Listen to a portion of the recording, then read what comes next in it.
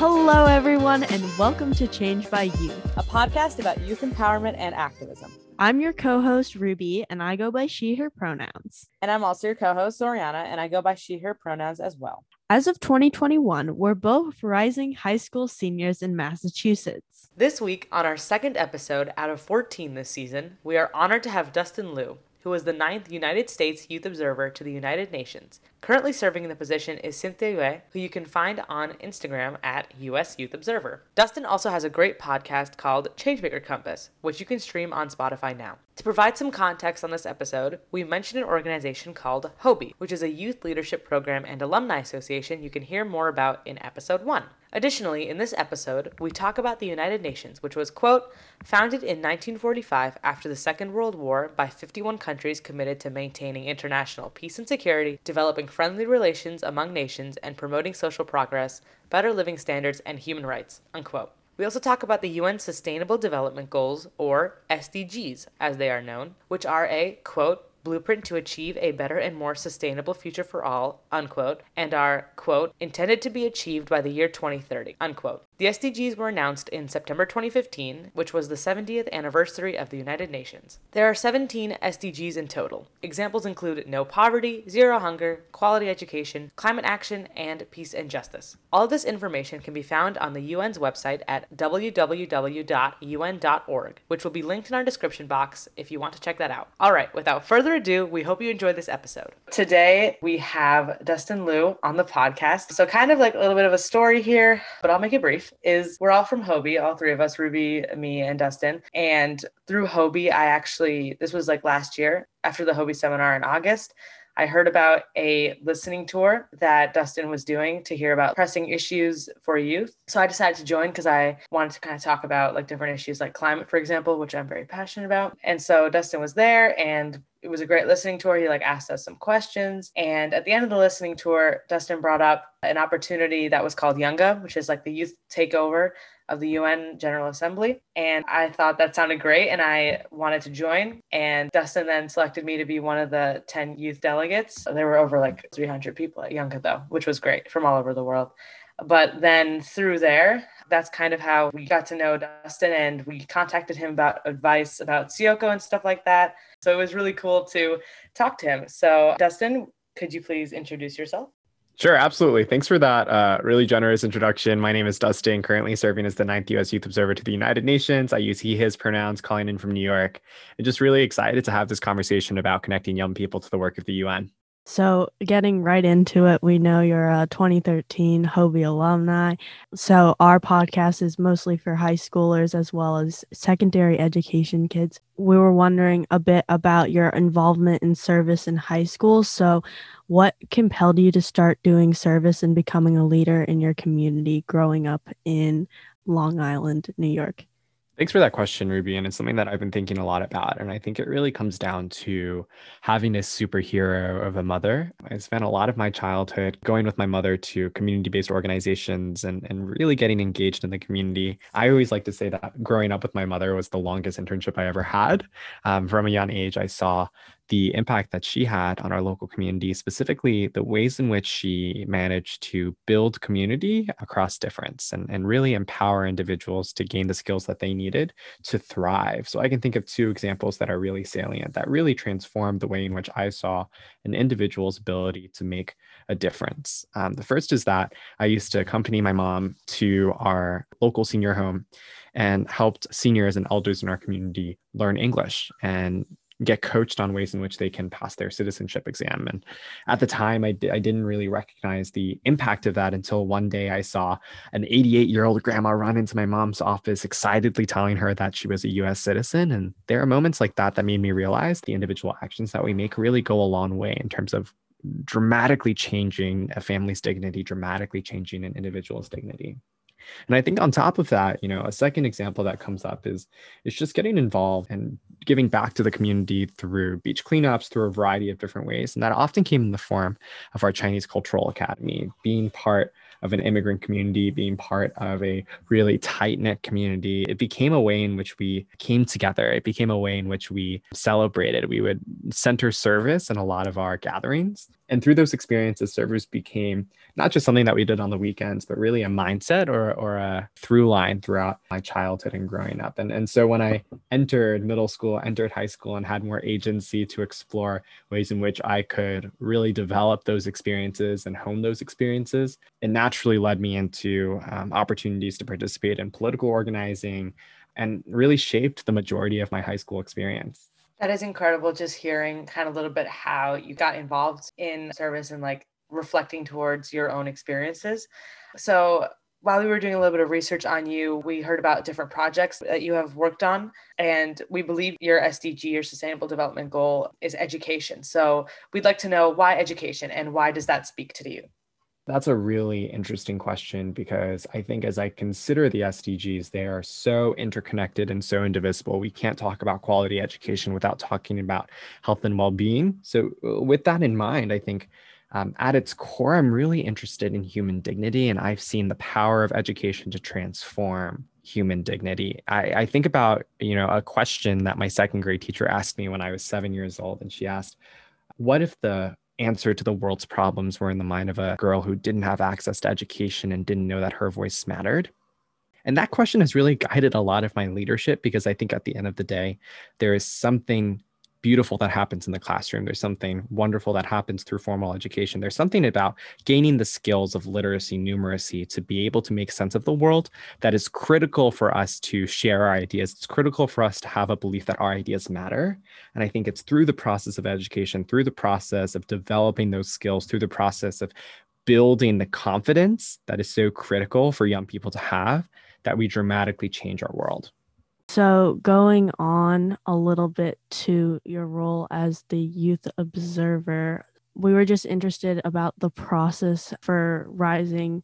Like, some seniors can apply for the youth observer since they are 18. So from your experience, what made you apply to be the youth observer to the United Nations, and what was the selection process like? The process happens every year. So I'll say that if anyone's interested in the position, feel free to reach out at any time. Happy to talk about my experience. But it really became an opportunity for me to build on the experiences that I found really magical. And I use magical really intentionally in that sentence, because I have a deep desire to help young people see that the potential that they can make on the world. I have a real desire to help young people see their magic and really find their personal gifts and strengths and see how they connect to the SDGs. So this deep passion for helping young people see their fullest potential really led me to apply to the position. So a little bit about the application process. It's a 3 or 4 round process, depending on the year. It starts with a national call of applications.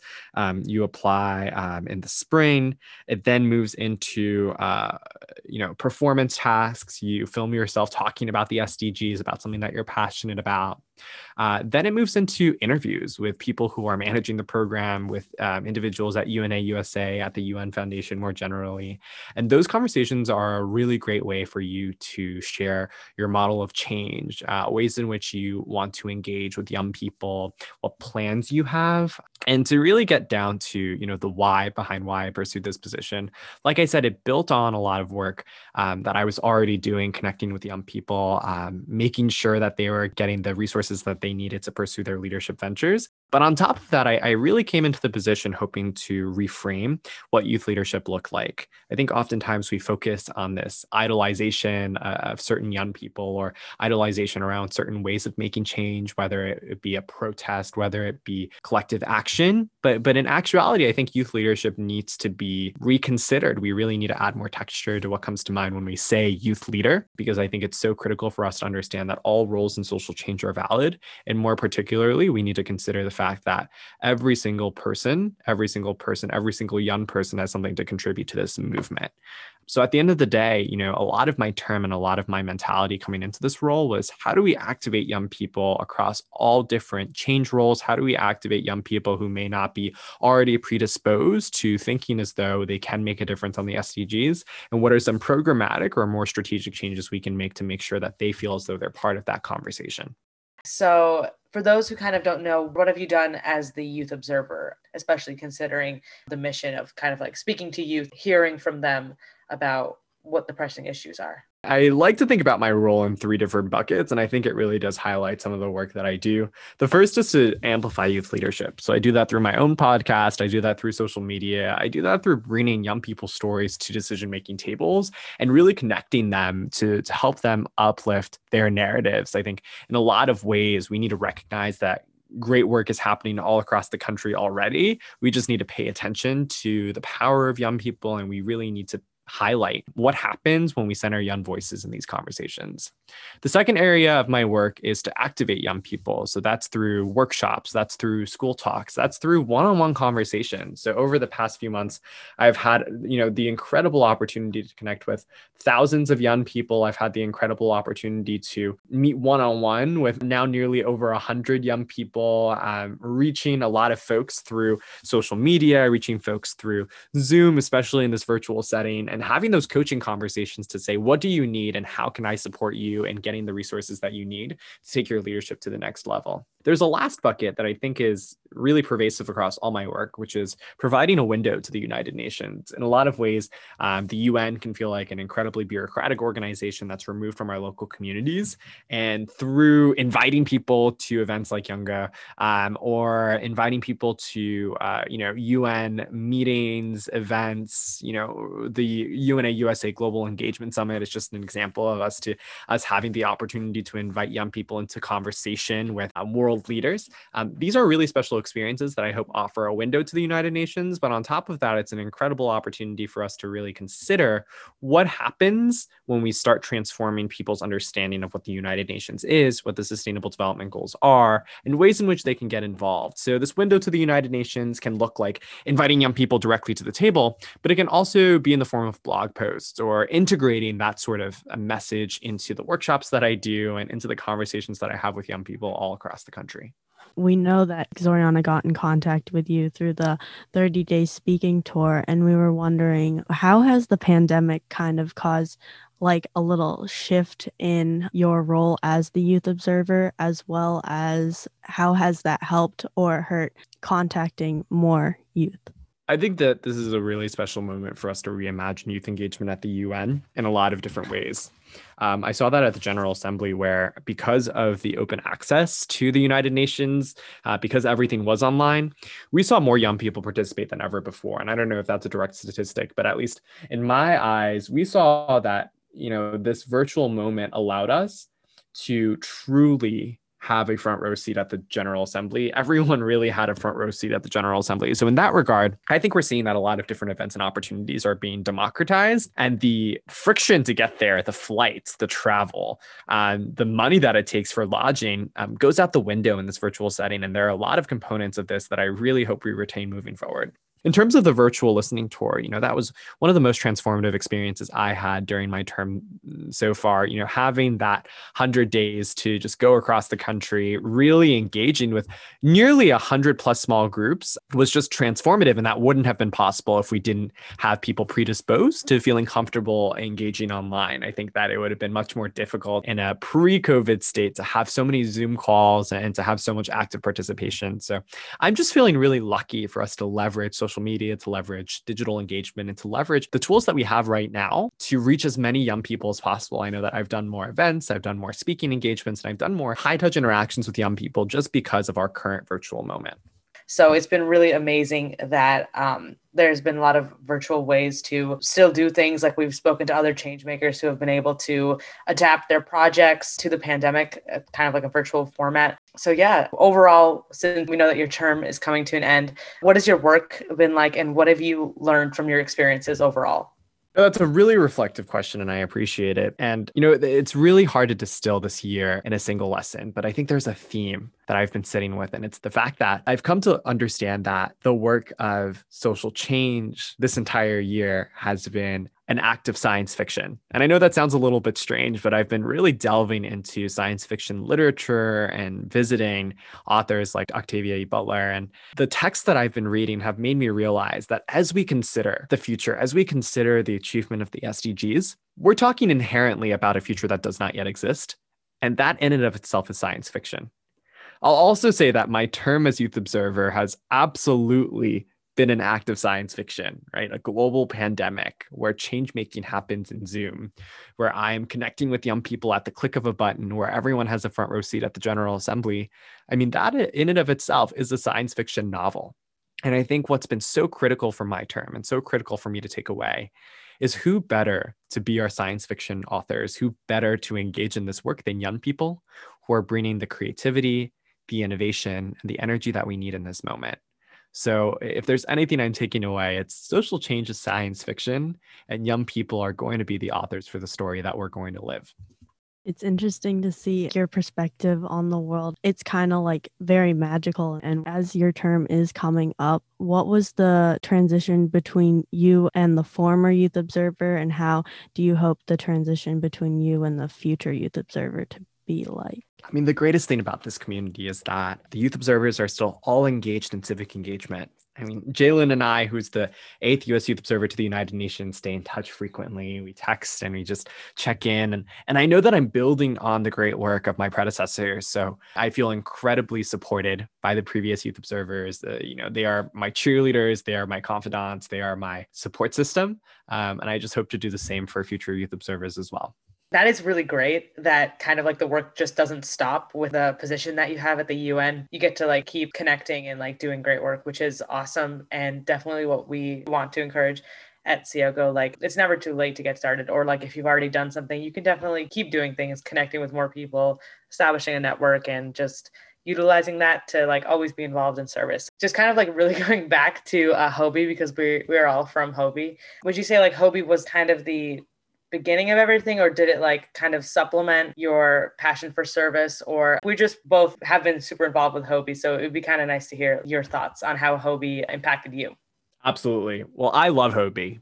I really love Hobie, and I think in a lot of ways, Hobie gave me a community of social change. I think that it's so critical that we consider that the work of social change, the work of pushing against systemic biases, the work of really transforming and achieving the SDGs is difficult. And I think what Hobie gave me was a group of people who believed in the potential of those really lofty goals, believed in our ability to move towards them, and gave me a support system to lean on. I still talk to my Hobie friends. Some of them I consider one of my longest and deepest friendships. And I think at the end of the day, Hobie gave me an opportunity to consider what it means to act rather than think. I think Hobie gave me the opportunity to really exercise my change-making skills rather than simply thinking, hey, like that would be really cool to do, or that would be, in my control. What I did at Hobie was really actively participate in community engagement. What we did was project-based learning. What we did was build the tools and the language that we needed to engage others in our social change community. So Hobie was just fundamental to my leadership journey. And I think it's really critical that we think about ways in which we can have that Hobie spirit, have that Hobie energy, translate outwards to folks who may not have the opportunity to participate in Hobie as well. The community of Hobie and the community of service in Hobie has really helped us as well. And we were wondering if you have any advice for kids that are thinking about putting service projects or organizations into motion. Ruby, the best advice that I can give, and the most common advice that I give, is that, we start by really examining ourselves. I think it's really important for us to consider that there are so many scripts for social change, so many ways in which you can make social change. If you Google ways in which you can get involved in the climate action movement, you're going to find 100,000 ways to get involved. Start by dropping into yourself. Start by really understanding the gifts and skills that you have, identifying that super tricky global challenge that you want to fix, and where those two things meet, you're going to find your pathway forward. I think it's really important that you consider the fact that there are so many different ways of making social change, but there is only one of you, and there's only one person on this planet that has your story, has your narrative, has your perspective, has your gifts, has your skills. And it's critical that you lean into those. So I always start this conversation by asking young people, when do you feel like you're flying? When do you feel like you're making magic? When do you feel as though you're really doing something that puts you in a flow state? How do you know? Well, what do your friends tell you that you're really good at? Start there. Think about that super tricky global challenge, meet them, and you're going to create your own pathway forward. This is definitely great advice because sometimes it can feel, and we've talked about this on the podcast, the kind of intimidation factor of activism sometimes like, oh my God, there's so much to do and like the whole world, there's just so much going on. And how can I focus on one issue? How can I make an impact? Definitely like for Ruby and I, we've kind of like tried to focus in on our talents and like see how we can contribute. To wrap up, we'd like to ask, what are your future plans, especially like after your position as the U.S. Youth Observer to the UN? So what do you kind of plan to do later on? It's a really difficult question to answer because I think I'm at a crossroads. I'm graduating graduate school and I'm at a position where I'm really considering what that next step will be. But I think there are a few things that I'm certain about. I think regardless of what I do professionally, civic engagement is going to play a critical role in my life. I think I've seen it as a critical part of my purpose, and I know how much community and how much life I get from doing this work. So staying engaged in the community will obviously be there. And I think a second piece, especially this role and the conversations that I've been able to have with young people, is that I want to continue being an advocate for young people's voices to be centered in these important conversations. I want to continue bringing chairs to the table and inviting young people there. I want to continue challenging what we think about as we develop youth leaders and ways in which we provide leadership training to certain student populations. Regardless of what I do, I think those will all be important components in my mind. As I transition out of identifying as a young person, I think I'm entering my mid-20s and it's at a point where I no longer feel as though I can carry that label of being a young person. It's been really interesting for me to consider how I can be a youth ally. What would I have wanted as a young person, and particularly as I'm talking with young people, what they're craving for and really meeting those needs. So still up in the air, but certainly engaging with young people, being engaged in civic work is certainly going to be a component of that. Just our last question is like, how can youth get involved with the United Nations? What a great question. So many different ways. I think that if you look at the SDGs and you're pushing forward the SDGs, you are in and of itself playing the role of a youth observer. I like to say that, it's silly that I'm the only youth observer to the United Nations for the United States. We really need hundreds and thousands of young people engaged in this fight in order to achieve the SDGs. So one, get involved by thinking about how you can localize the SDGs. That's certainly a way in which you can get involved in the United Nations. Two, participate in UNA USA. It's a movement, grassroots movement of Americans advocating for the United Nations. And I think it's incredibly inspiring how they've built a portfolio of programs for young people. So check it out. That's unausa.org. On top of that, reach out. I'm at US Youth Observer on all social medias. You can also reach me at usyouthobserver@unausa.org, and we'll get back to you as soon as we can. We want to make sure that you create your own path for change making. We want to make sure that you have the resources you need. So please let us know how we can support you in that journey. And we would love to, it's like later on, refer people from Sioko to UNA USA because we're both involved in that. We just attended the Global Engagement Summit, and we also think it's incredibly important for youth to get involved in the United Nations. So thank you for sharing that, and just thank you for coming on again. It was great to hear from you and talk to you. Awesome. Thanks for having me. Great to be here. Thank you all for listening. To hear more from us at Sioko, you can follow us on Instagram and Twitter at CYOCO_official. And don't forget to tune in next week for episode 3 of Change by Youth. Our next guest, who is also the first youth changemaker to be featured on the podcast, was so amazing to talk to, especially because of the great insights they shared with us. Plus, we felt like we had a lot in common with them, and getting to hear from someone who went through some of the same things that we did was so much fun. So yeah, make sure to listen to our conversation. We'll see you all on the next one. And create your own change.